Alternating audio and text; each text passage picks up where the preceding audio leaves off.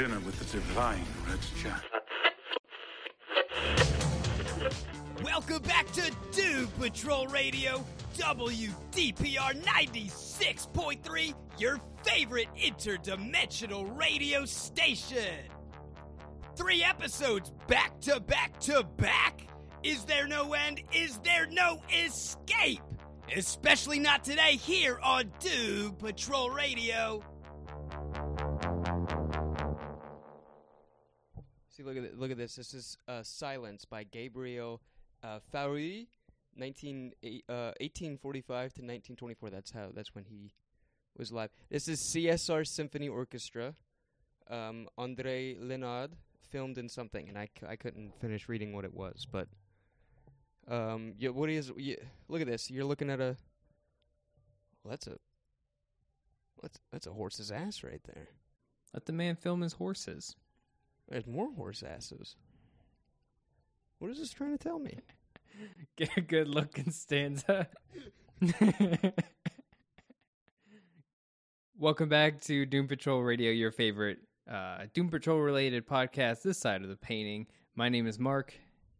My name is Nathan. And today we're talking about Pain Patrol, the 3rd episode of Doom Patrol Season 2. Today's episode is about Niles, Rita, and Larry as they end up in the clutches of an infamous villain who feeds on pain, while Cliff visits his daughter, but it's Cliff and Crazy Jane go on their adventure to Florida to visit Cliff's daughter. Road trip. Yeah. Today's episode is directed by Samira Radzi, who's a German director, and then today's episode is written by Tom Farrell, who did the iconic Danny Patrol episode, and Tamara Betcher Wilkinson, who did Doom Patrol, and Ezekiel Patrol, and then both of them together, they wrote the episodes for Puppet Patrol and Flex Patrol, and Doom Patrol, that's the one with Mento and Rhea, which is kind of cool because today there's a lot of tie-ins between the episodes that they wrote and today's episode. And of course, today's episode, its guest character is Red Jack, aka the Butterfly Collector, or aka Jack the Ripper, which is I think they lean more into that pseudonym, alternative name. That's what I usually. I mean, that's what I gathered from when I would read it in the book and everything like that. Yeah. Just because it was. I don't even know if it's an official name to be called the Butterfly Collector, or if just those 2 issues were just called the Butterfly Collector. Like that was the little mini arc for the character. I mean, it might be like a Kite Man Hell Yeah thing. I love that name, the Butterfly Collector. I think yeah, me too. I like that more than Red Jack or, of course, Jack the Ripper, but. Wasn't the title the house that Jack built? Wasn't that the title? Or one was of them, it the right? Butterfly Collector? Was that just the title of one issue? Possibly. Now you got me confused. Now you got the me 2 confused. issues that we're referring to are issues 23 and 24 of the 1986 run. This was done in 1989 of Doom Patrol. So Red Jack was created by Grant Morrison and Richard Case. And we're going to go ahead and start here.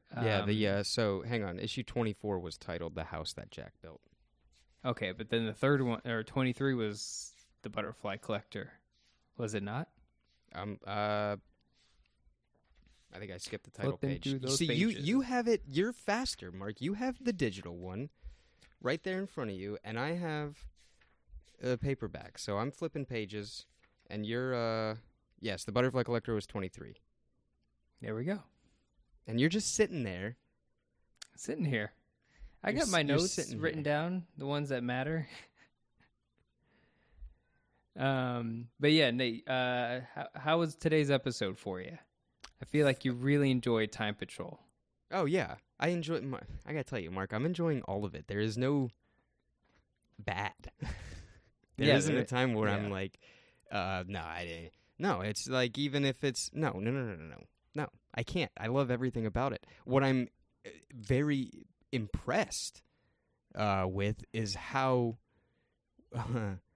well this was able to adopt as horror. This was a straight up horror movie. Yeah. This is, I mean, Tom, you know horror. Hey. Yeah, and then truly some scary stuff happens, like in almost every kind of subplot that's going on. Each of the 3 tangents that are going on in today's episode, something truly scary does happen. And I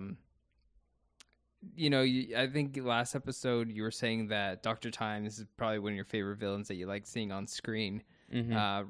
Red Jack, played by Roger Floyd. Man, the costuming, the makeup on this character is, Niles Calder says the divine Red Jack. This dude is absolutely divine. Yeah. Like, this is such a cool character.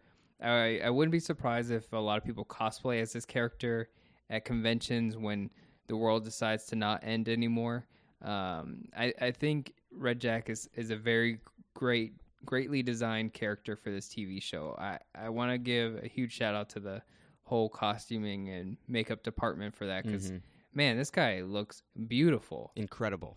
Yeah. Incredible. The teeth and everything. Yeah. Dialogue too. Hey, it's straight up poetry, and it's just like better dialogue than what he was saying in the book, man. I'm telling you. Yes. It's just better. It was so good. It was so well done. I had such a blast watching this episode, and just trying to psychologically break it down in my mind and imagery and all this stuff. I was having a fun time with this. Yeah, absolutely. Just like being in Jack's house, from the 24th issue, like being able to look at those kind of like the rooms that he had, and then the glass panes with all the butterflies in it. Like, not only was it translated, but it looked beautiful. Like it was like just seeing those things was beautiful. And everything that goes on with the Doom Patrol when they get sucked into wherever he's hiding. You want to know something cool? And this actually happened, and I didn't post it on Twitter, but I should have, and I wanted to. So when these episodes dropped, all 3 on that Thursday, and I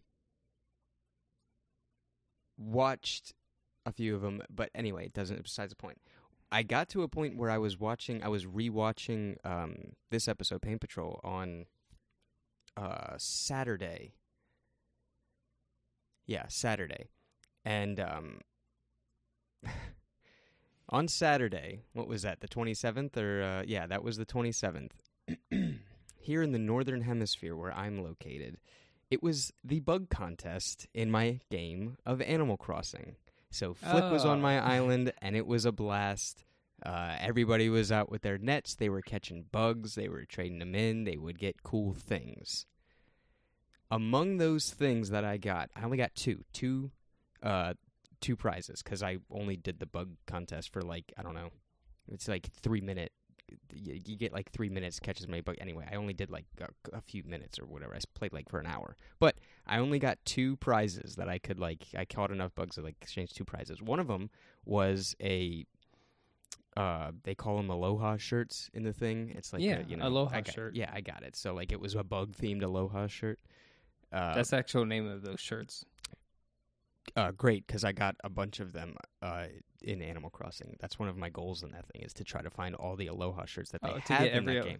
Yeah, because they're beautiful. There's ones that I got all the pineapple variant ones. I got all the Tom Nook, the workers that are on the island. Anyway, so I got the shirt, and then the other thing that I got, I should probably grab it for you, is a wallpaper for a room in my house. And on the wallpaper is it's bug wallpaper, but it's only butterflies, and that's it. So the wallpaper in all the room is just the butterflies going on there. and I thought it was really cool that I Yeah. got that one with I this was, butterfly collector story. Mark, it I was matched in up. IKEA the other day. Like, it'll be a week ago. I went to IKEA, and there was like one of the model rooms had like this bathroom that had like these black and white, like kind of scientific paintings of like the different types of butterflies. Like, I forget what it's called, but it's like, I know what you're that- talking about. Like the yeah, the figure yeah, like- figure one with the okay. yeah, but it's just a bunch of them, bunch Yeah. of butterflies, and it was like too big of like the whole bathroom was weirdly decorated around that kind of like Mm-hmm. etymology of butterflies, and I was like, I really like this bathroom. And it's because this butterfly collector Yeah, story arc that I've read once just is ingrained in me. it stuck with And- you, right? It was weird. I mean, I Yeah. think it was it partially maybe it is because of our attraction to color and these things like that in art and Mhm. whatever. So like having all them on the wall with, I mean, they're beautiful. That Red Jack arc in Doom Patrol is one of the prettiest arcs that you can get from Richard Case and all these people that were doing it. Like it was, Yeah. even like it gets down to like Rebus's coat that changes color from panel to panel. It's It beautiful. has like the green outline around it's, it. the green outline, and then the hue changes. Like it's like spectrum-y. Like it'll get like Mhm. darker green. It goes into the lighter colors. It's beautiful. The butterflies all over the wall. It's amazing. Which brings me, since we're on the topic, why butterflies? Do you know? I was going to say, I think the butterfly is the best choice for this. And the reason I say it, in my personal opinion, and this is not like this is the correct answer. This is just my personal opinion why I think it's nice that they went with butterflies when they originally wrote this, is the butterfly is not a intimidating or predator-like insect. You know, if Red Jack had been his whole thing was praying mantises, that Yeah. would be too on the nose, in my opinion.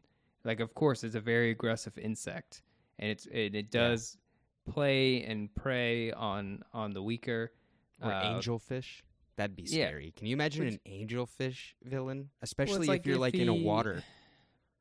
You know, you see spiders, scorpions, hornets, wasps, Yeah. like those very aggressive insects, and or arachnids, and just bugs that we actually fear. The butterfly is not a feared insect. In fact, it's a very adored insect. Mm-hmm. And so there's this concept that I really like, and it's called soft power. And I feel like that's a great way to describe Red Jack. And I like characters who fall in that category of being like these soft, powerful type. You know, they're very powerful, but they don't have to be overtly masculine. I think menacing is like what I attribute to that. That sounds like it could fit in there. Yeah. Because someone who's That's- menacing is just like that's evil, and it's not like it doesn't have to be Kingpin or Doomsday. Yeah. I was trying to think of like monsters. I think another I say this a lot, but with the anime Inuyasha, like Sesshomaru is a soft, powerful villain. Like, yeah, he's very powerful, but he's soft in presence. And Red Jack gives off that same kind of vibe. Yeah. And having butterflies as like his symbol, Mm-hmm. that's like a great, image to go with that, instead of being like, oh, I'm Red Jack and I have all these scorpions in my mansion and Or stuff like that. spiders. Yeah. Yeah. And Yeah. then the fact that he can collect butterflies, they're very weak. They can't really do much. And that he traps people into being butterflies. It Mhm. is also like, it's a very pretty picture in the saddest, depressing way possible. Yeah. So I think it it's works like out really the well. whole bird in the cage type thing. Yeah. So, like, also, which is something that they did touch on in the comic, but with doing a little bit of intrigue on my own part, it fits perfectly. So, those butterflies, obviously, and then in the book and in the show and stuff like that, we do see that they are still alive. and they are, pinned to these walls and in these frames and everything like that. The pain receptors those wings. So having a needle go through those wings. A butterfly's wings are extremely sensitive, like extremely sensitive, from like, brushing the scales off to even just destroying like the veins and stuff like that that's in them. So like imagine taking the most sensitive part of you, Mr. Tattoos right there, and just like and pinning yourself up to the wall. Flayed or something like that. All that stuff. So like that constant agonizing pain from all these people is just like obviously fuel for Red Jack. For people who have seen the film Midsommar, they might one of the travelers has kind of like a torture, a flayed, a version of being flayed that happens to them, and I forget what it's called, but it's like spread eagle or something like that. It's like weird, like where their shoulder blades are like removed. Like the thing is that you have to stay alive. Yeah. That's the most fucked up part about it. They're like shoulder blades are like popped out away from their spine and then opened up outwards like a transformer. Oh my and they're like, God. And they're like, yeah, just go watch Midsommar. No, the fact that you said Transformer because and I know it's from the goddamn toys that the back would wing open so you could fold it in itself. Yeah, like you know exactly what I'm talking about. Yeah. If you guys know Transformers, you know exactly what I'm referring to. Damn it. But it's very painful, and they stay alive, and they have to stay alive. That's the whole point. It doesn't kill them.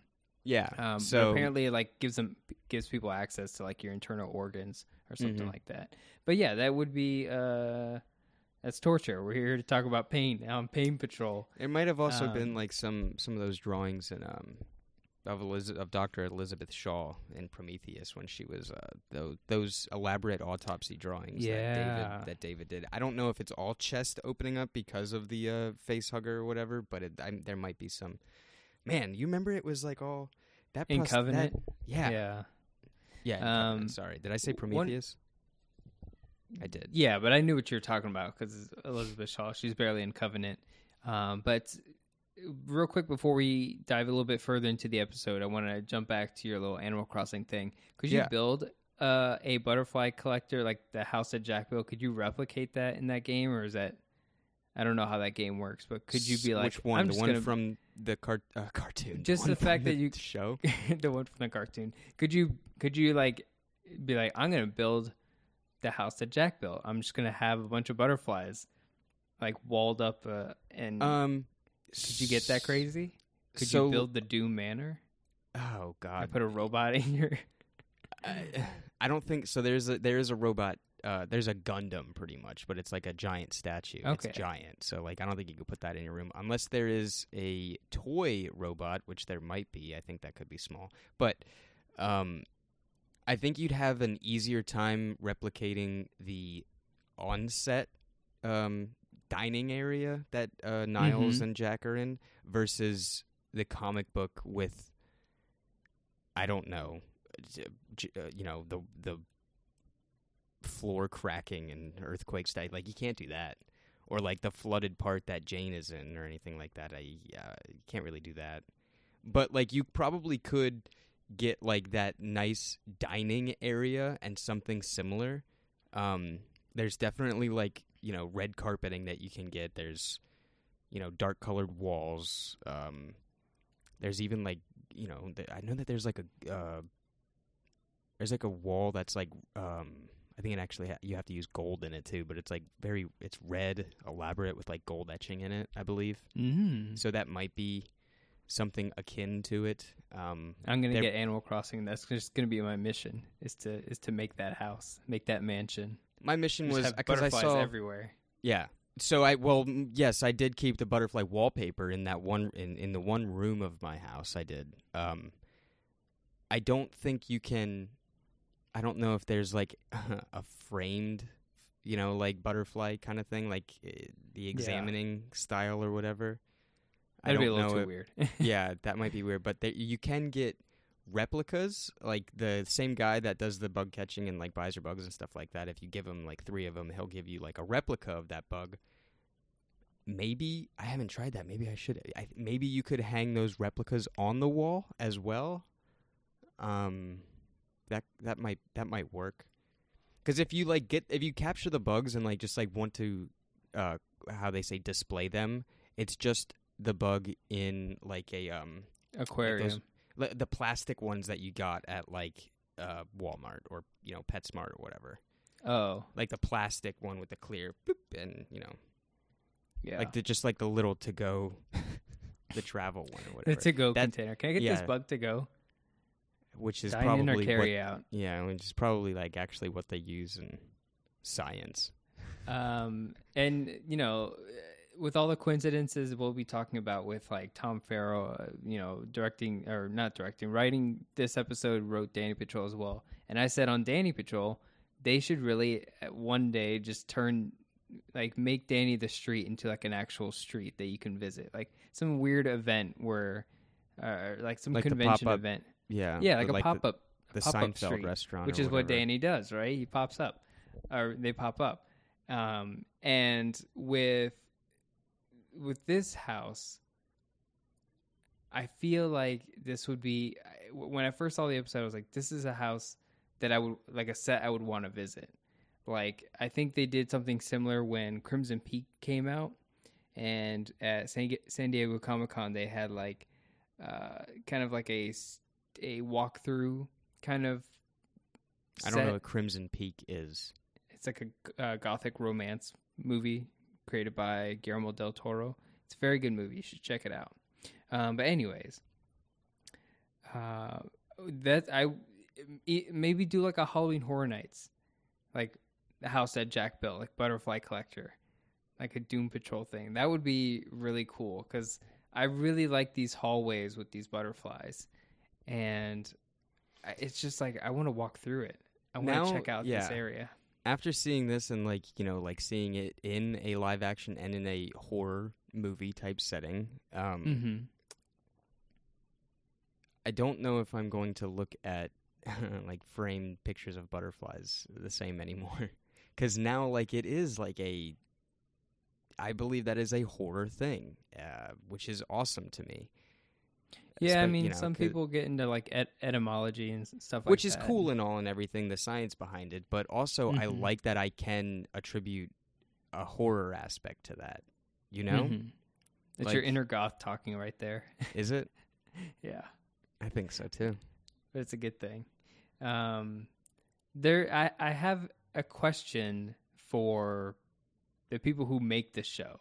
Yeah. Because I don't know if this is real. In my head, I'm thinking this is true. But the episode, it starts out in 1888 London. This is Niles Calder when he's a child, and I think Abigail Shapiro is playing Niles Calder in this opening bit. Can you not see the credits at the end of the thing? They don't. I looked through all the credits, and there's no extra person that is not. I've already been like, So it doesn't say Dorothy / young Niles Calder. Yeah, she's not credited as Niles Calder. I was gonna ask that same thing because in the Underground, Diane plays Karen as well, right? That's not another actor, right? Yeah, Diane does. Yeah, I think Which Diane is amazing. Yeah. She has like so that's what I was going to and everything. I was going to ask. I don't think she had a prosthetic nose For Karen. Yeah. I've noticed it a little too much. Because I rewatched season 1, and when Karen shows up in Danny Patrol, I was like, she looks very different, and I was like, I think she has a prosthetic nose. Like there's like her nose looks a lot different, and I think she I don't know. They really Karen'd her up. So here, I'm going to try to do this.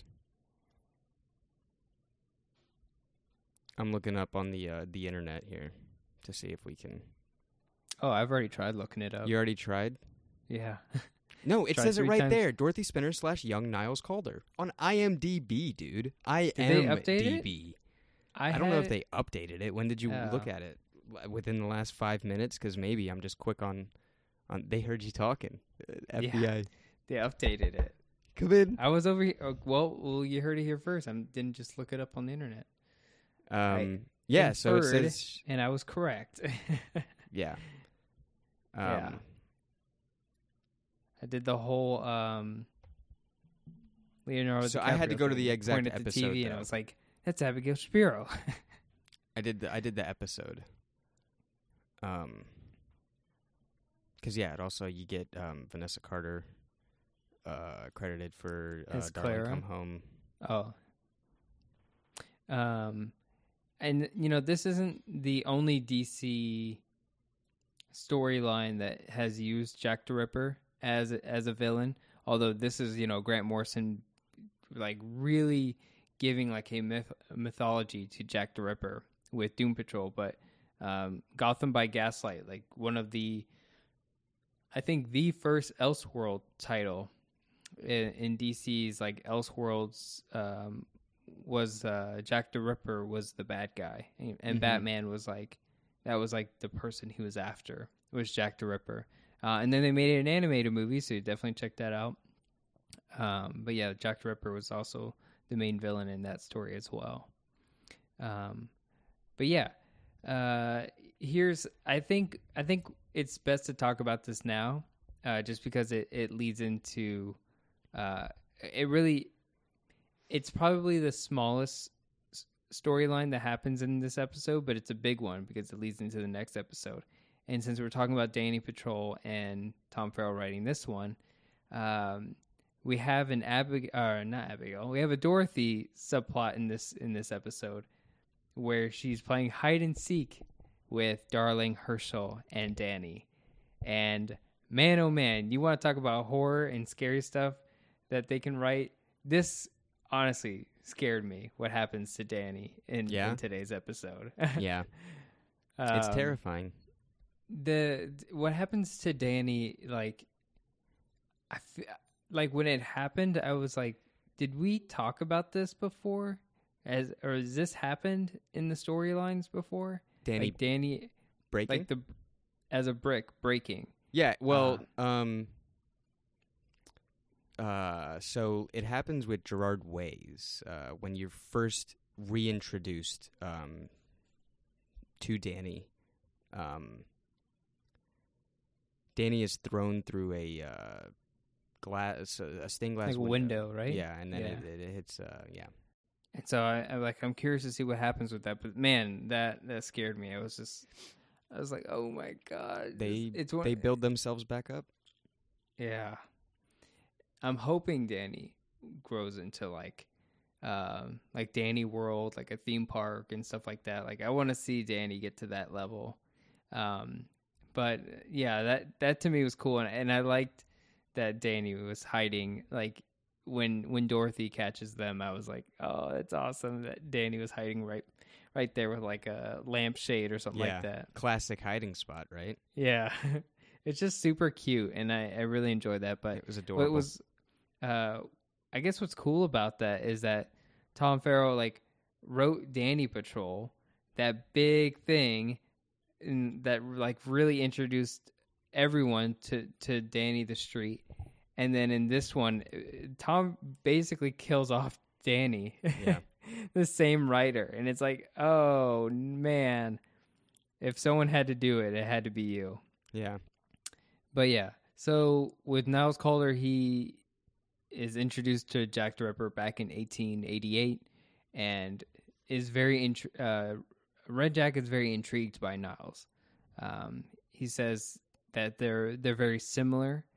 And I really like this kind of deviation from the original storyline because I have to admit, as attractive as the whole Butterfly Collector 2-part is in the Grant Morrison run, it really just is attractive. And then it's gone already. Like, Mhm. I was kind of expecting more the first time I read it. I didn't know it was going to be just a 2-part. I thought maybe, when I read Crawling from the Wreckage and that was a 4-part, I was thinking, okay, this could at least be another 4-part story.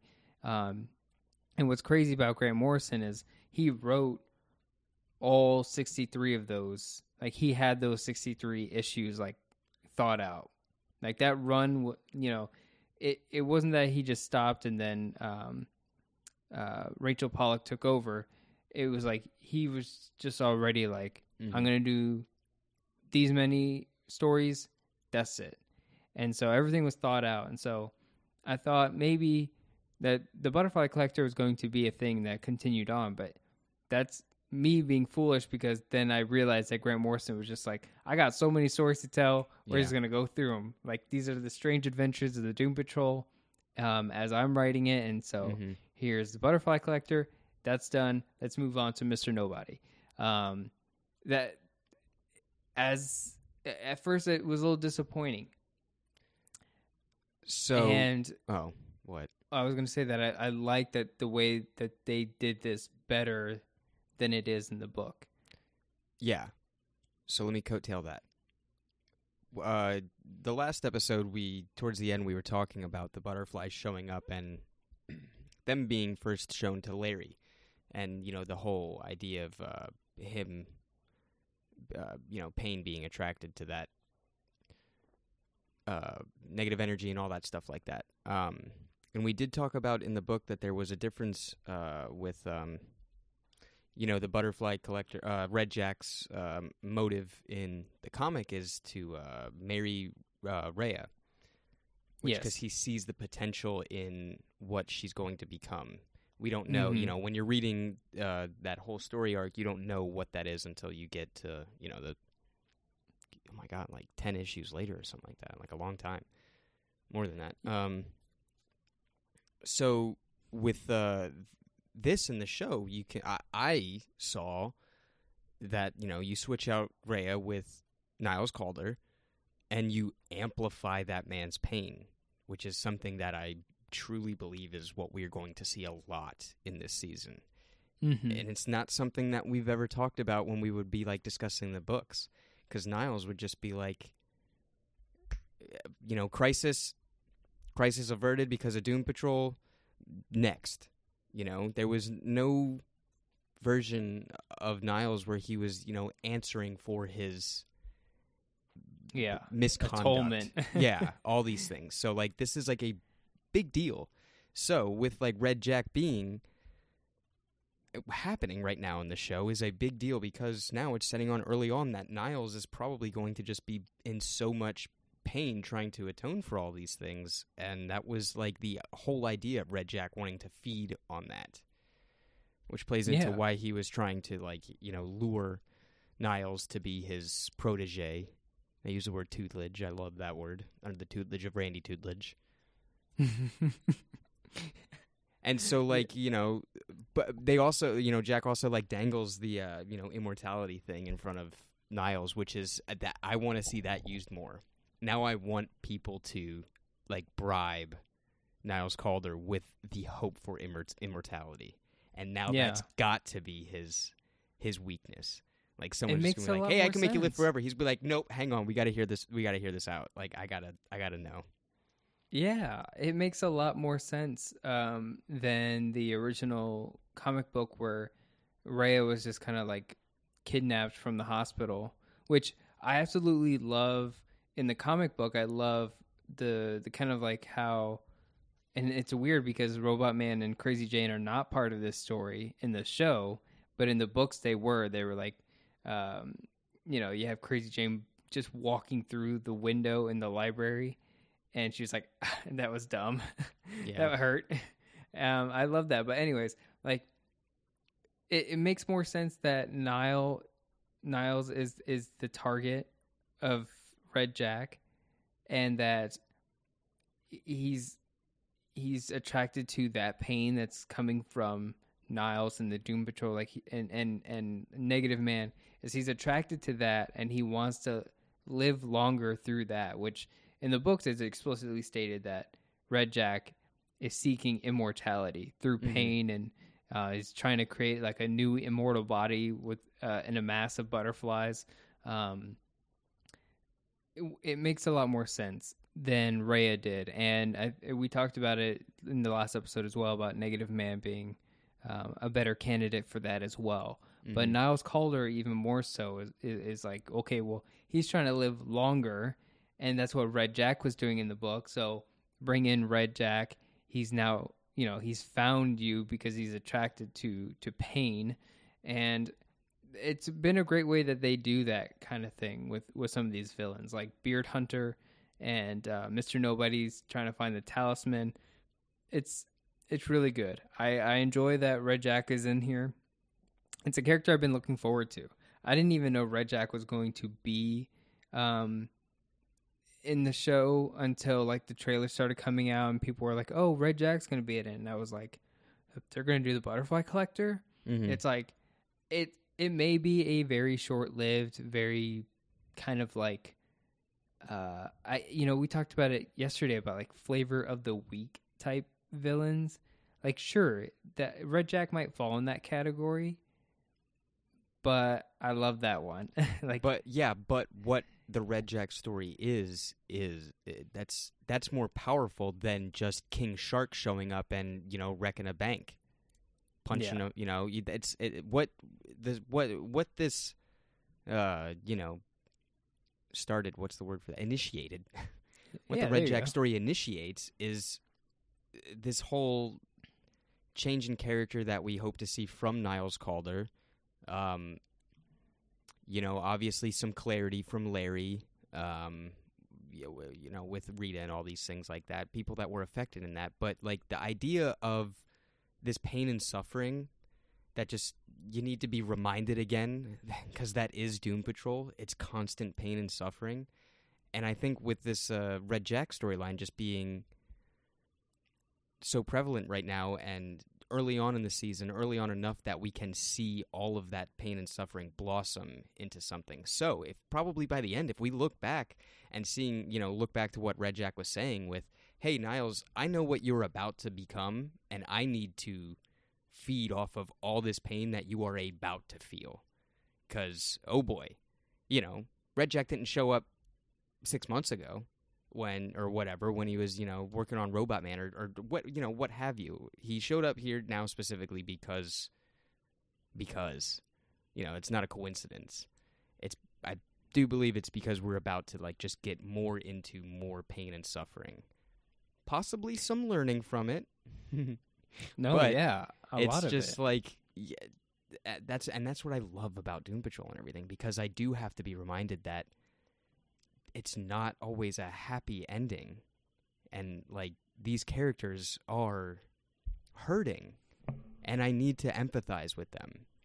I loved them so much as growing up and reading these books and everything like that.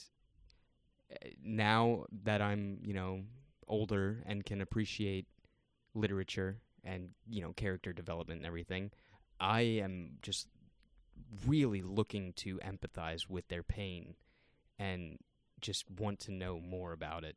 I just want to see them blossom. It's beautiful. Yeah, that's a good one. Blossom. Yeah, no,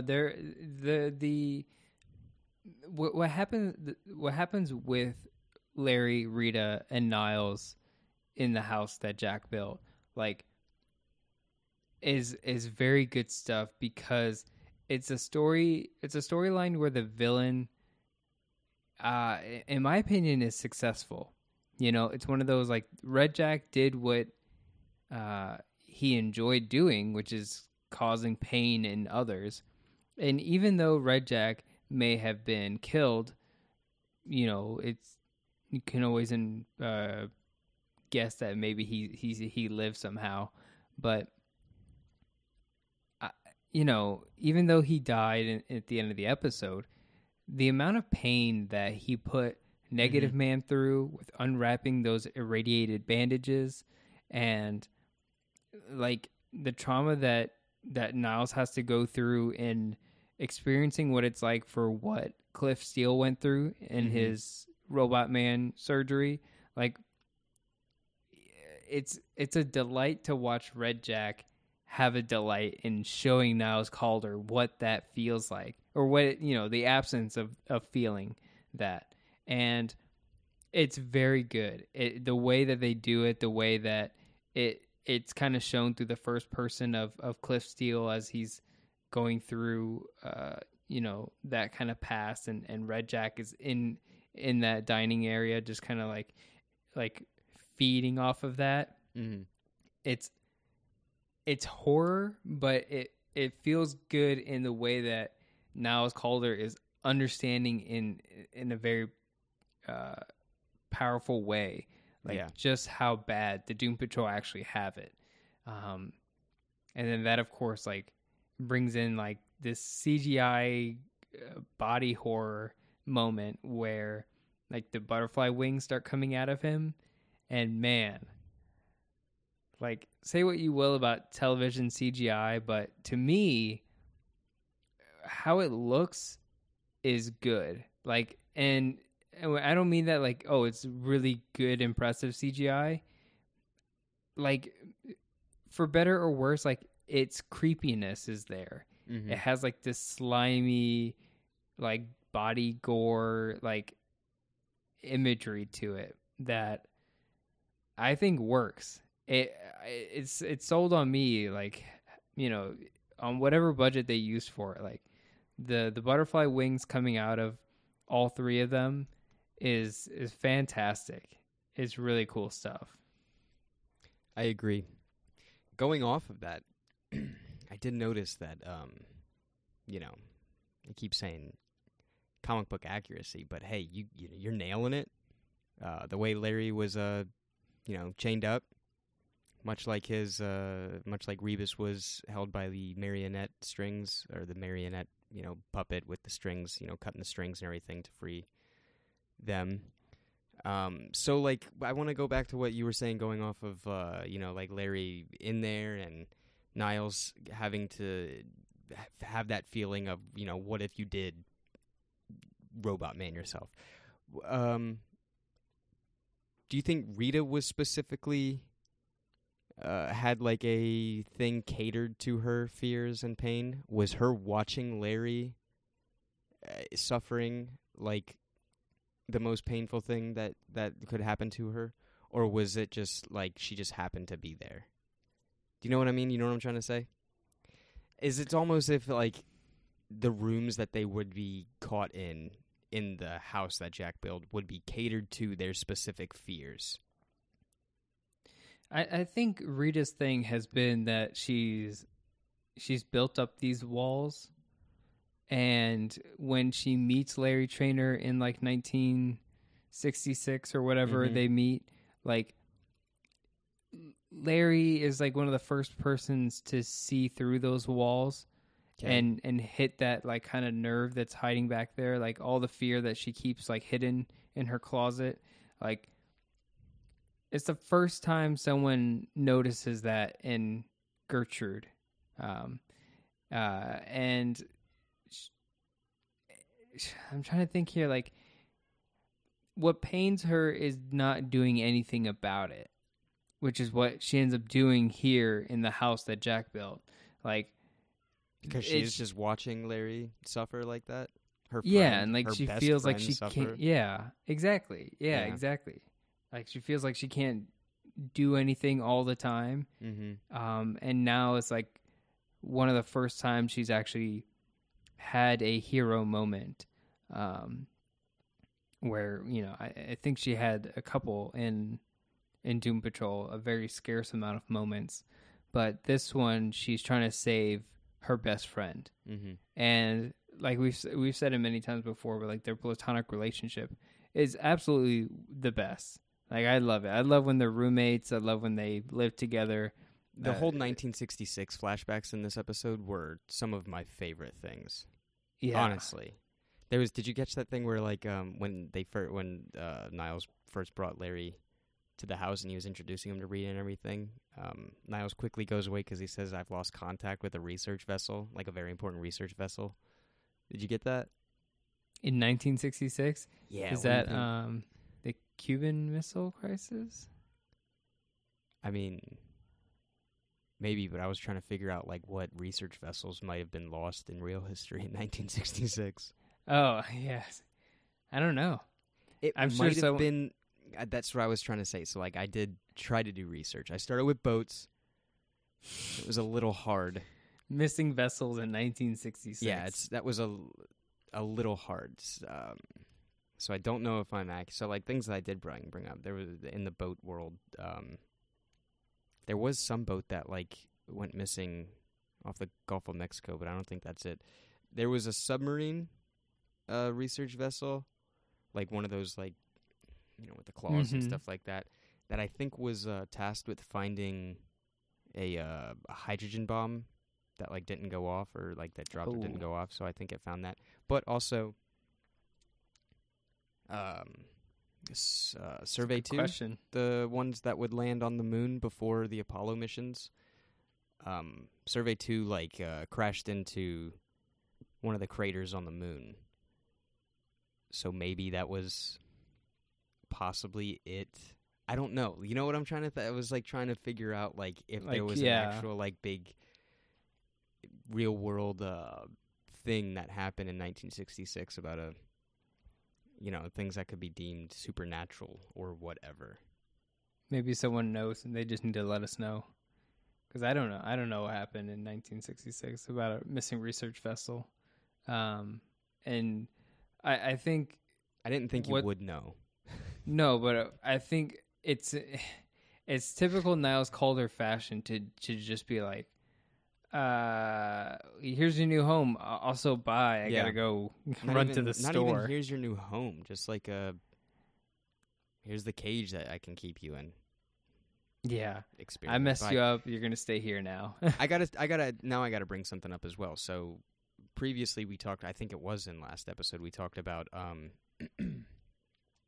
Niles like attributing the Doom Patrol's powers to how they would have benefited Niles' search for long life.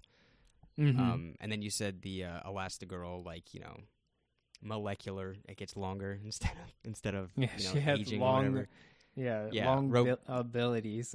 Robot Man, it's just like, you take your mind, you put it in a robot body, you live forever kind of thing. There's that. And then I think we got a little stuck on Larry, but I think we're close. So, like, you said, like, the white blood cell kind of thing, just, like, constantly regenerating or whatever, right? Oh, yeah. It said something about, like, if he's irradiated. So, like, Superman has to fly up to the yellow sun to heal, right? Gain his powers back. That's got to be, like, just getting flooded with radiation. Also, Grant Morrison's All-Star Superman, that's how Superman dies. He essentially gets cancer, Superman cancer, because he flew too close to the sun. He was, like, right up on that zone B. So, is Larry Trainor's flight, like, Niles Calder trying to, Icarus kind of thing?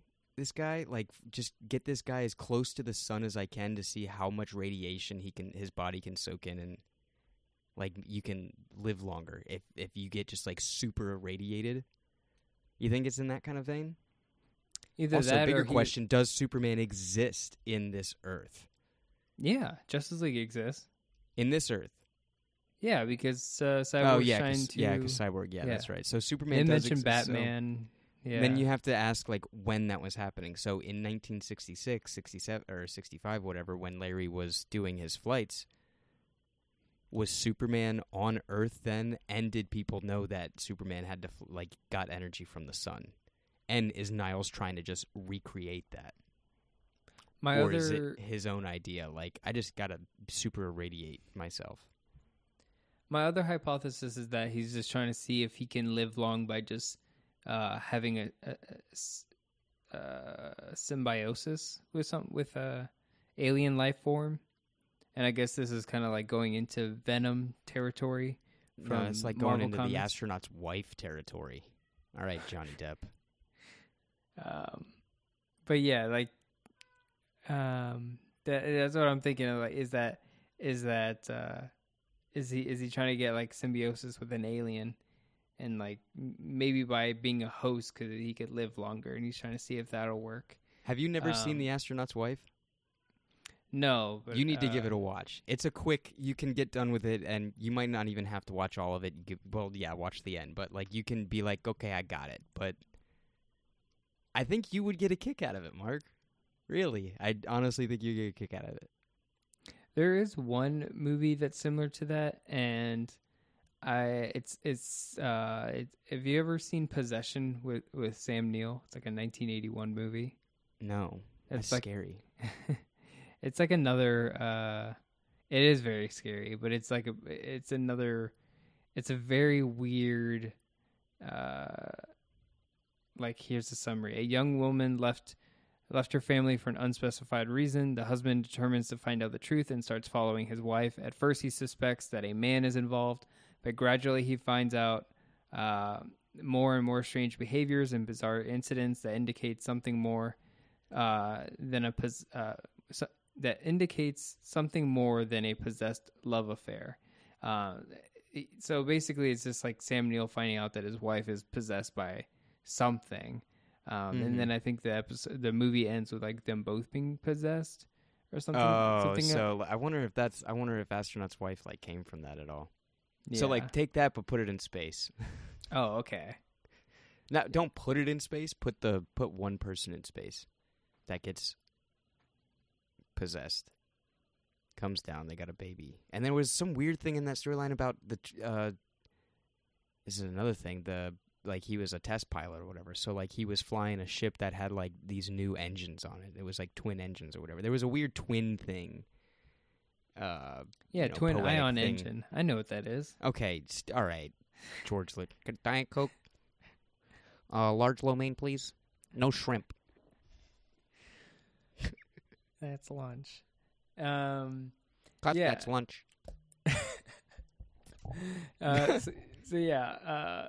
With all the Doom Patrol members that they have and like their mishaps, and sometimes I even start to wonder if like Cyborg is also one of Niles' failed experiments and we don't know, and we're just blaming Silas Stone for Well, wasn't that like said in the Mr. Nobody stuff? Not really. Mr. Nobody plays into the questioning of how Cyborg. No, not even Cyborg? questioning. Is that what It furthers like his grief in that he killed his own mother, and then Mr. Nobody gets a bigger laugh by then making him kill his father as well. So he's now killed both his parents. And so Mr. Nobody has really traumatized him. But then part of me is like,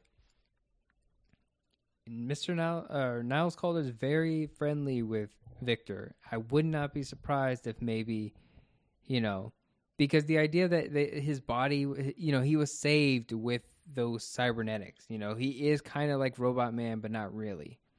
Yeah.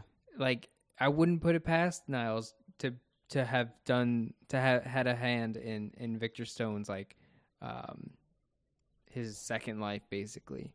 So I'm wondering if that's something to bring up. And then, hang on. Let me think about this, because like, but then like the whole like the last bit of what we see of Niles Calder at the end of this. Don't bring it up yet. But, like, that would kind of, like, his involvement with Cyborg might diminish that. Because, like, because Robot Man exists, Yeah. And he's not. He could try again. He's not getting upgraded. Yeah, but he does. Yeah, but he's going to. That's the thing. He's going to try again at the end of this episode. Yeah, absolutely. I don't know. No. Go with it. What do you want to talk about? Because we can. I don't know. Maybe from here we can go into Cyborg, or we can continue. Yeah, on let's go into Cyborg, because and then we'll pick it back up with Timothy Dalton and everything at the end there. Cyborg talk.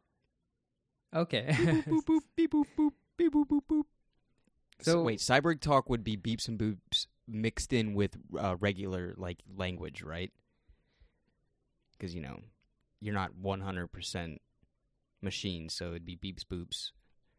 Hey beep beep, how you guys been? Beep boop boop.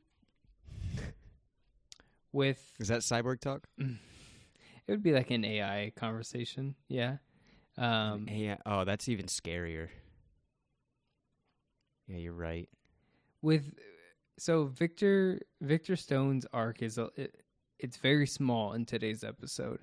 It really just is him and Ronnie like having a thing, and then later they're kind of like, yeah, it was just a thing. Like, don't get too attached. So, what were your thoughts on that? I mean, because to me it felt more like it reminded me a lot of Titans, the other show that DC Universe has. Yeah. Which I do like that. There's nothing wrong with that when it's written well. Like, there are many episodes of Titans that I do like. When it's written like this and it has those moments of just being real, those were moments in the Teen Titans books and Nightwing books and, stuff like that. I enjoy when these DC characters have these human moments, and in typical Doom Patrol fashion, that these quote unquote heroes are just trying to be human, right? Mm-hmm. So I do like that. I like these, these arcs don't always have to be about wacky villains and crazy plot lines or, saying fuck 30 times in 1 minute. It doesn't have to always be that. I can hang out with these more relatable, more real scenes of Victor Stone trying to find a partner or find something that can help him with his issues. Maybe it's not the right way to go about it, but that's storytelling. It's only the 3rd episode in the season, so play it out. So I enjoy these scenes, and I guess what I'm trying to say is I wish Titans would do that, but on a consistent, like, meaningful basis, because sometimes it gets away from them, and then we lose track of that stuff. But yeah, what did you think of Cyborg? I think he gets some information from Ronnie when he's waiting on a date, for she stands him up, or no, she doesn't stand him up. He gets pissed off and leaves. Like, come on, I'm angry at Cyborg. That's what I'm going to tell you right now. I'm angry, and I'm a little confused as to why he's mad at Ronnie without even talking to her and stuff like that. Yeah, you get like the email with like the stuff and cool, like. You don't like follow that up with like, hey, do you want to like talk about that instead of me just opening up the file and looking at a picture? Like, tell me the whole thing. Like, tell me what's up. It's like, I don't know. You were obviously interested in this person enough to ask them out multiple times and like want to get to know them. And then the first little bit of information that you get, a little peek behind a curtain, you immediately throw your hands up and walk out of the restaurant and not want to know more about that person. Come on. I'm confused at like the anger. And this is something that obviously I'm going to learn as the show grows. But why was he so angry? I think he just has these issues that are unresolved, and with like patriarchy, and is that what the right word? Like just patriotism, I guess? Or was it like what Ronnie did? Like, obviously it was war crimes, I'm assuming. And then is just like Cyborg just like this Boy Scout-esque persona that is like He is a Boy Scout.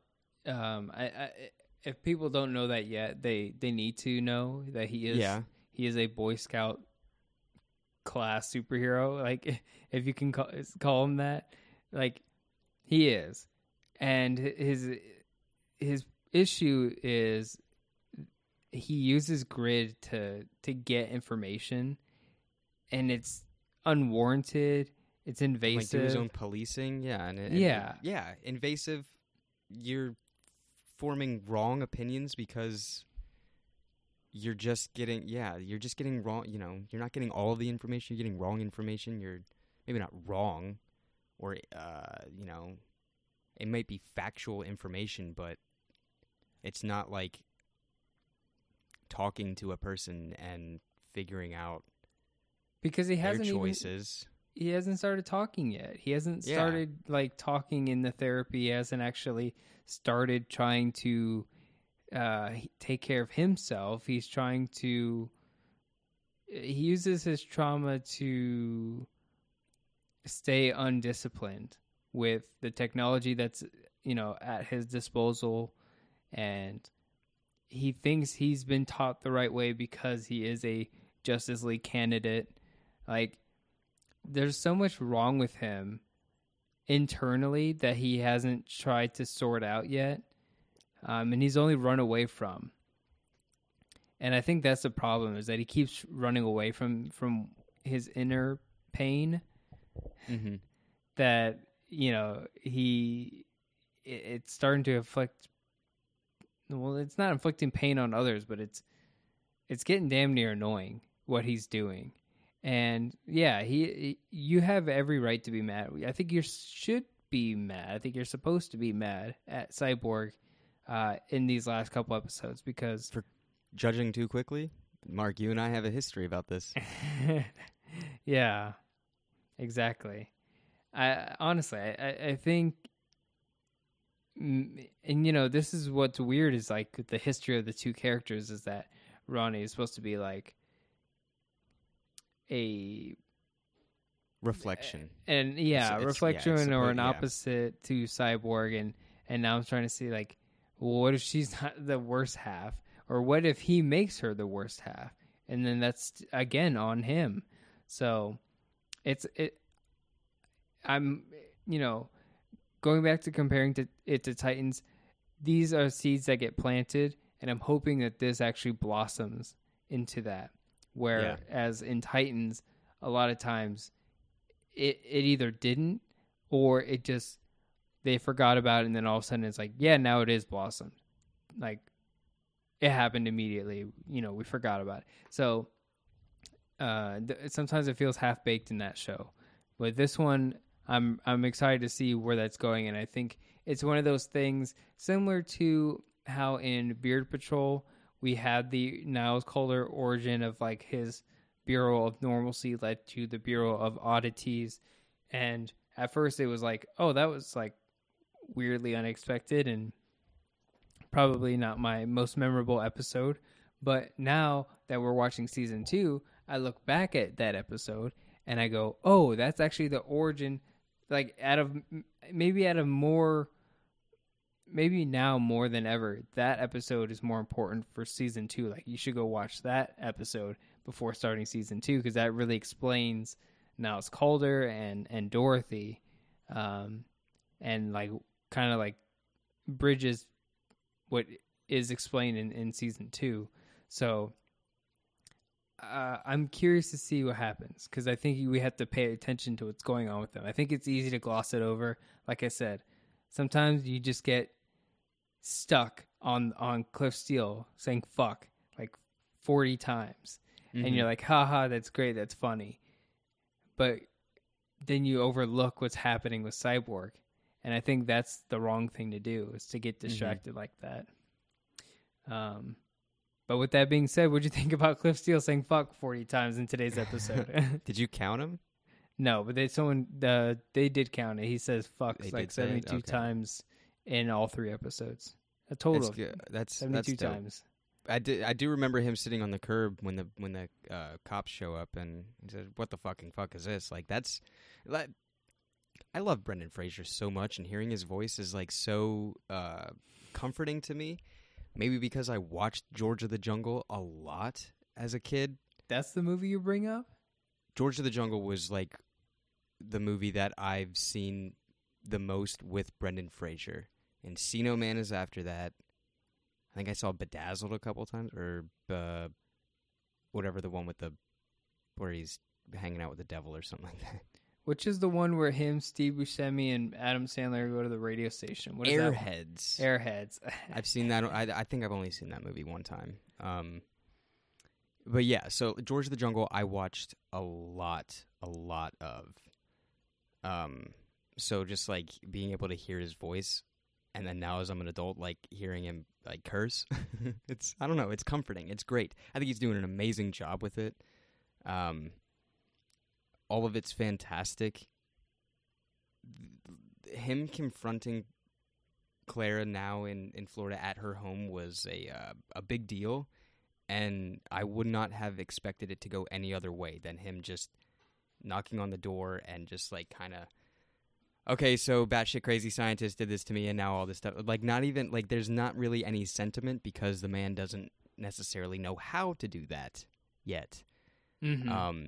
So, like, it was, like, I didn't, it was on par with what I see Cliff Steele as in this role. And then even the tantrum that he has is perfect. Him doing, like, the reasoning in his head and him realize, like, going from anger to, like, depression and, like, all these things, and then, Jane having to come up and, like, calm him down and all these things was just, like, it just felt like, real. That was emotion. Yeah. From this imprisoned person in a robot body. It's so easy to forget because, like, a lot of times you see just that robot face and it's unanimated and there's, like, literally no emotions coming from the body. I mean, yes, in body language there is emotion, but with the face there is none. And I think a lot of times I hope people don't overlook that. Like, that is intentional and that is important, that you hear the emotion from the voice that is Brendan Fraser. The Mummy. Also, The Mummy was on a lot when I was a kid. That was the one I was looking for. You were trying... Okay, so, like, yeah. You're talking to the guy who keeps... I put that... I keep that motherfucking thing on me. Mummy on Blu-ray. The first Mummy reboot, the 2000, that's a masterwork. Maybe a masterpiece. Probably one of the best reboots to ever have happened ever. I remember that so I got a DVD player, and one of the first ones I got was The Mummy Returns on DVD. Oh boy! And I don't think I ever took it out of the, like, plastic wrap, because I would always have my VHS copy of The Mummy, and preferred that one so much.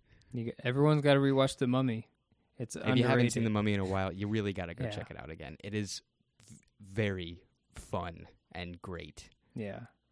Anyway. Yeah. Sorry. No, you're fine. But the unanimated face of Robot Man, but with the voice and then the movements of Riley Shanahan, like, is great. Don't overlook that. He's supposed to, he's trapped. You can actually, you can feel the emotion. Exactly. You feel the imprisonment of that character. And I think that's another parallel in today's episode, similar to how in yesterday's episode there was Cyborg and the Doom Patrol. Like, we're not the heroes and they're not the bad guys. That was, like, the central theme. Like, please understand that you guys are not heroes. And, Dr. Time and the Mugger, they're not bad guys. You're just making them into bad guys so that you guys feel like you're heroes doing heroic things. It's not, and you're not. Cut it out. That was Time Patrol. Today's episode is like your trauma. You're not facing your inner trauma, so you're trying to force a square peg in, like, a round hole kind of situation. Here we go. All right. Okay. Someone just watched. I thought I was bringing up the Apollo stuff. But that's literally what today's episode is. With Cyborg, with Niles, with Robot Man talking to Clara. These are all people with deep-seated issues within themselves, and then they go and try to fix things forcibly, and it backfires on them. Like in the worst ways. Like you have Red Jack who comes and shows you all the horrors that you've done. With Cyborg, it's like, you know, Ronnie is completely just like, okay, you're red flag man. You're no longer Cyborg. You're just a walking red flag. And with Robot Man, it's like, yeah, we understand. Like we as the viewers, we understand you want to be a great father, but you are not a great person. Even before the accident, even before everything that happened in season 1, what happened in the first episode, Fun Size Patrol, when his own dad calls him out, like that's something to remember, because you have to have a look at within yourself, which you haven't done yet. That's what his father is telling him. Is like you really need to sort yourself out from the inside.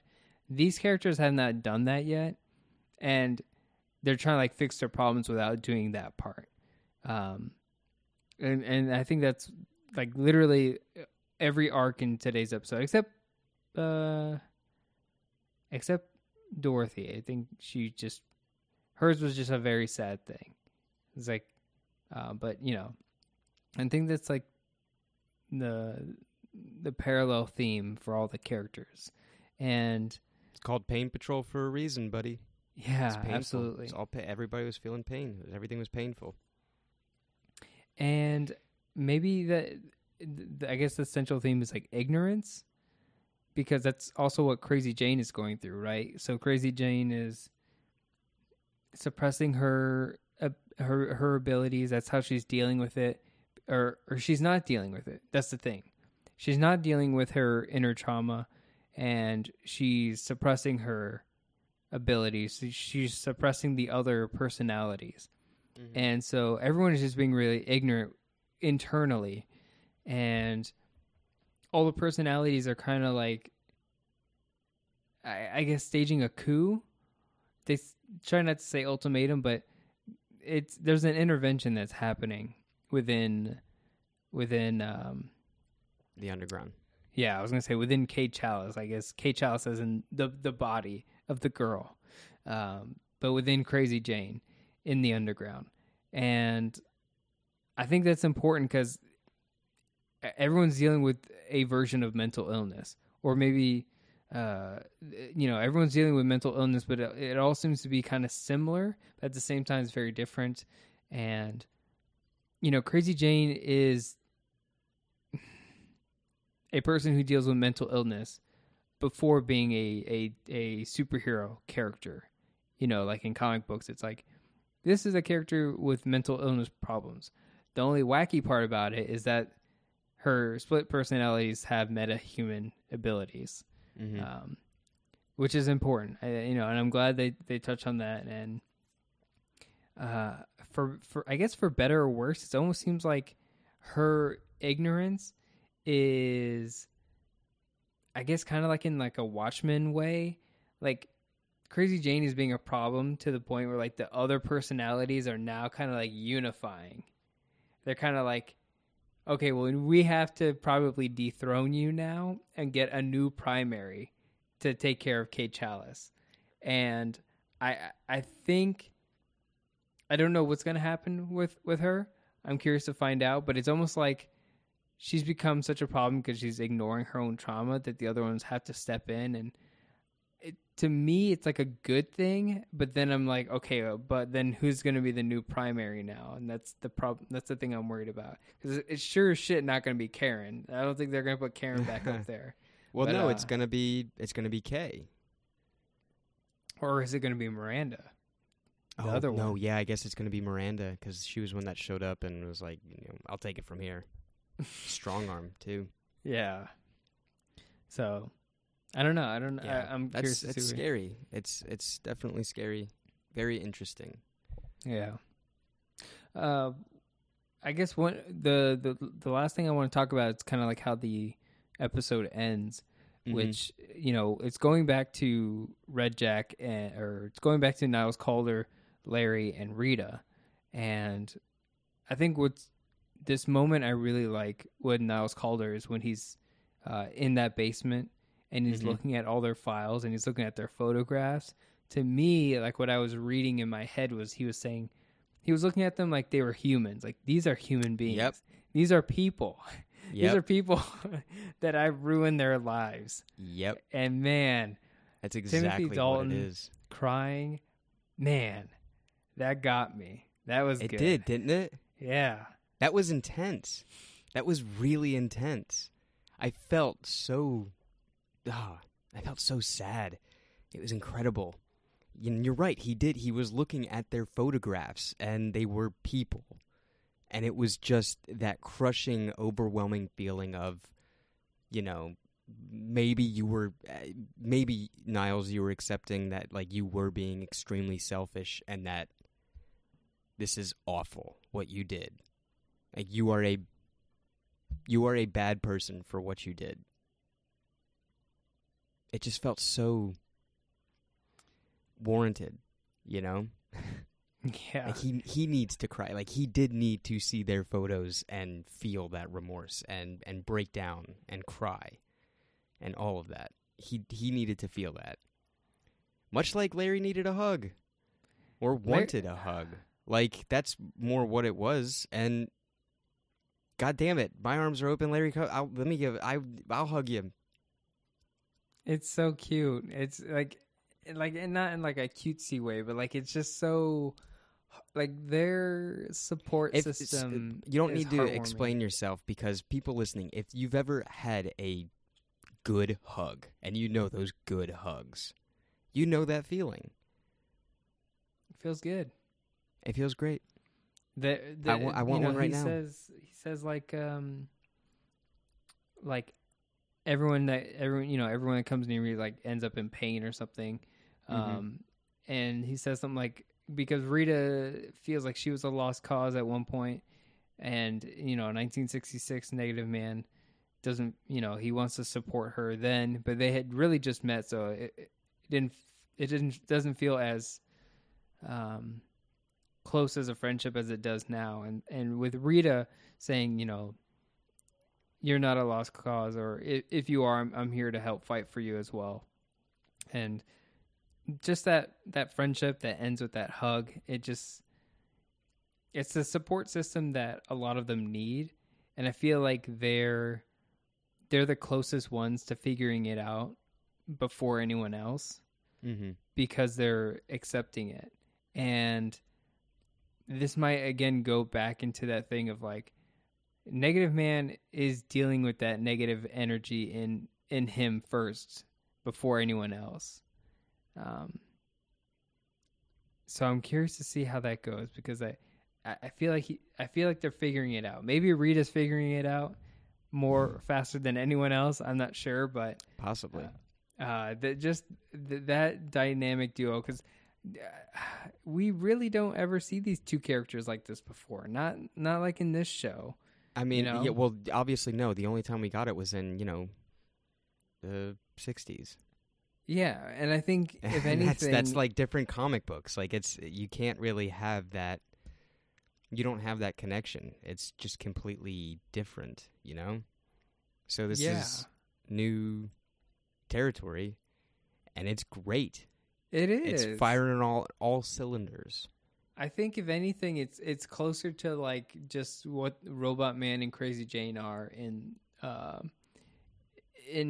the early Grant Morrison stories, or even when, and this might be a spoiler to the next episode, but when the Sex Men show up in Scarlet Harlot in like kind of like towards the end of Grant Morrison's run, those kind of things, like when whatever Robot Man and Crazy Jane go through together in the Grant Morrison run is probably the closest to the dynamic that Rita and Larry have in this show. Yeah, and maybe it's a good thing that it's done by two different characters now. But man, it's absolutely incredible. Amazing.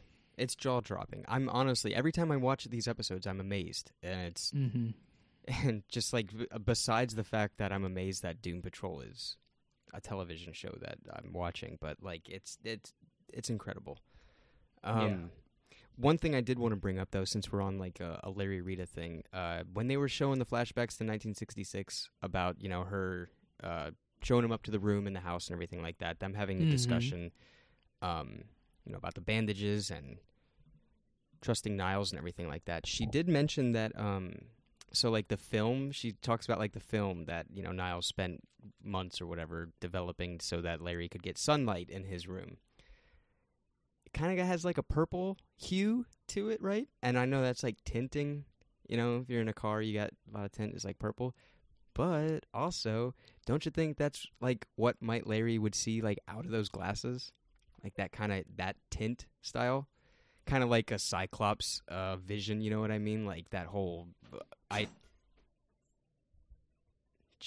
that whole idea of Cyclops, like, the sad part about him is that he always has to have glasses and he only sees red, kind of thing. So, like, I just felt like seeing Larry's room in that purple hue was, like, akin to what Larry actually sees when he's suited up. Yeah, anyway. And I'm surprised, I guess you could... In the superhero way, it makes sense, but, technically you shouldn't have eyes. They should be melted, but, you can't have a blind superhero. And you can have a blind... What you just said, you can't have a blind superhero. Daredevil. Yeah, but that's his thing all the time. That's the Daredevil thing. It's like, okay, he's the blind superhero. That's funny. It's like...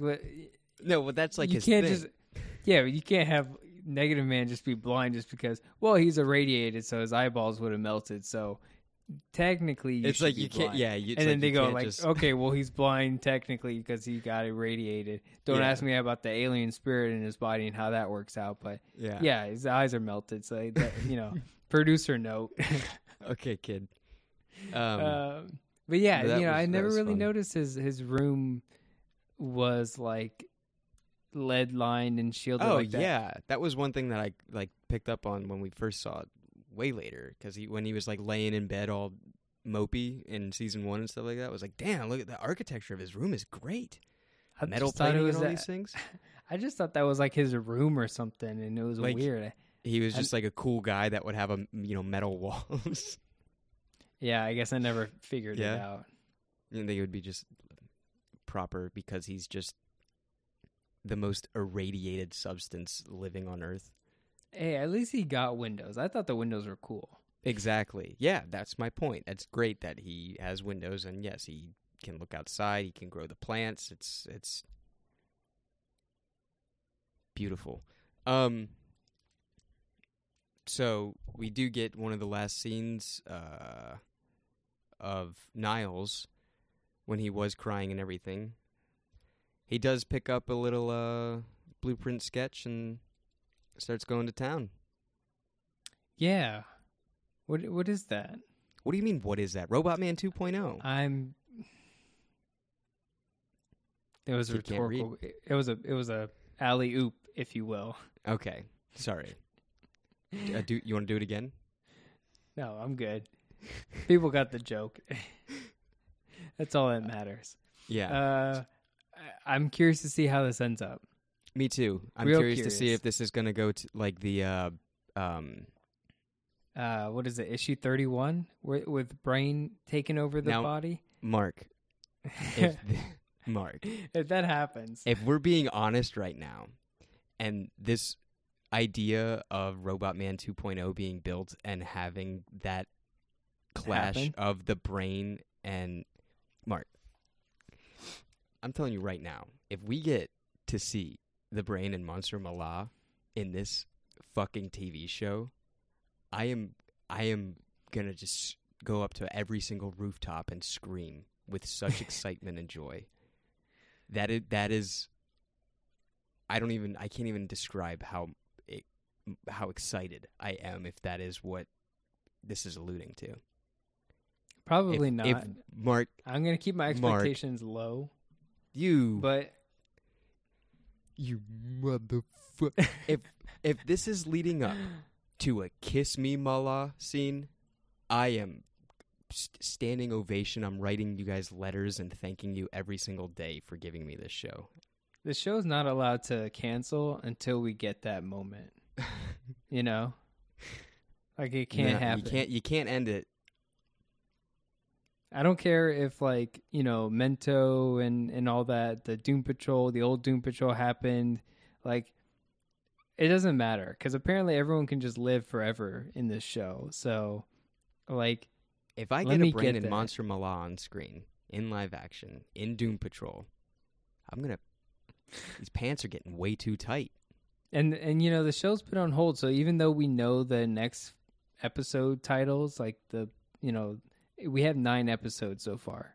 Mm-hmm. And then it was put on hold, so there's half of a season we don't know about. Mm-hmm. You know, regardless of maybe these don't add up to being,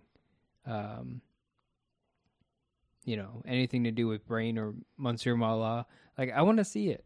I want to see that happen. You guys are not allowed to cancel the show until I've seen it, but I want to see Brain and Monsieur Mala just doing something, like having some sort of episode. I really don't care if it's just like a flavor of the week episode, because or if it's just like the animal, vegetable, mineral man type thing. Like, that's like just that little cameo and little things that we got in the show with him being on the news and the book and everything. Like, that's it's fantastic. I think that would be fine, and I think Armor 2.0, Robot Man 2.0, that would be a great way to do that.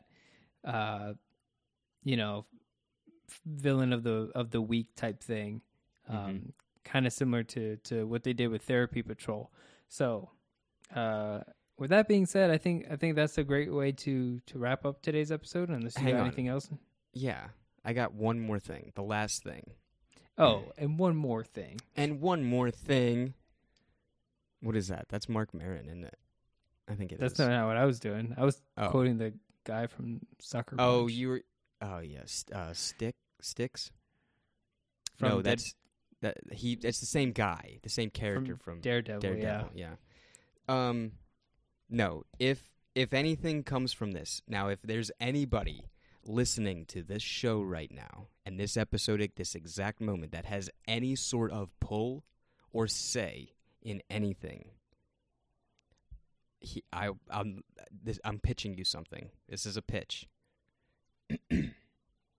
So it's like a Bob Ross type television show. You listen to the show this far. Yeah, you need to give me some, throw me a bone here.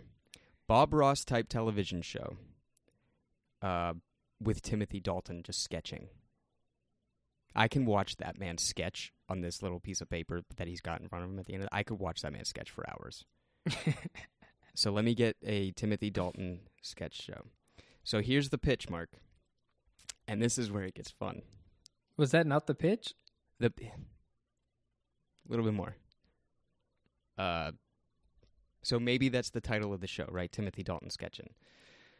Title of the show, Timothy Dalton Sketches, : a Timothy Dalton sketch show, parentheses, based on sketches by Timothy Dalton as seen in the sketch show Timothy Dalton Sketches. Now that has to be italicized because it's a title. And parentheses, starring Timothy Dalton, pending, because, you know, we got to reach out to people. That's just the actor credit. So you can go either way with this. You can give me the artistic show of sketching with Timothy Dalton, or Timothy Dalton sketching, or Timothy Dalton Sketches, sketching with Timothy Dalton. Or let's get this man doing sketch comedy.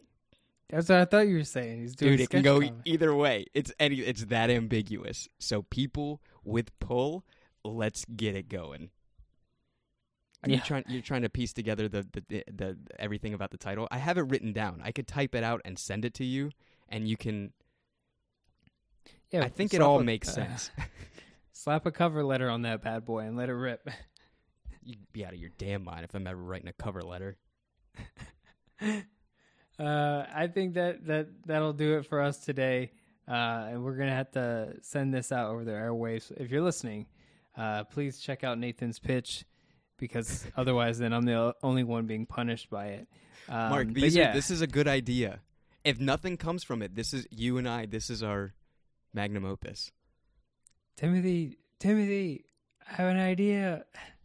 I need your sketchbook. Shaking my notebook with the note on it. Portfolio of loose papers. Like, Timothy, wait. I had to tell you about the sketches. Oh, man. I could listen to that guy just talk. Honestly could. Yeah, right? And throw on top of that him sketching in just a notebook. Yeah. Let's do it. Let's get it. Mr. Dalton, please. We're huge fans. Yeah. Next episode, Sex Patrol, Season 2, Episode 4. We're looking forward to it. I think we're going to see some fan favorite characters returning once again. But until then, DJ, please take it away.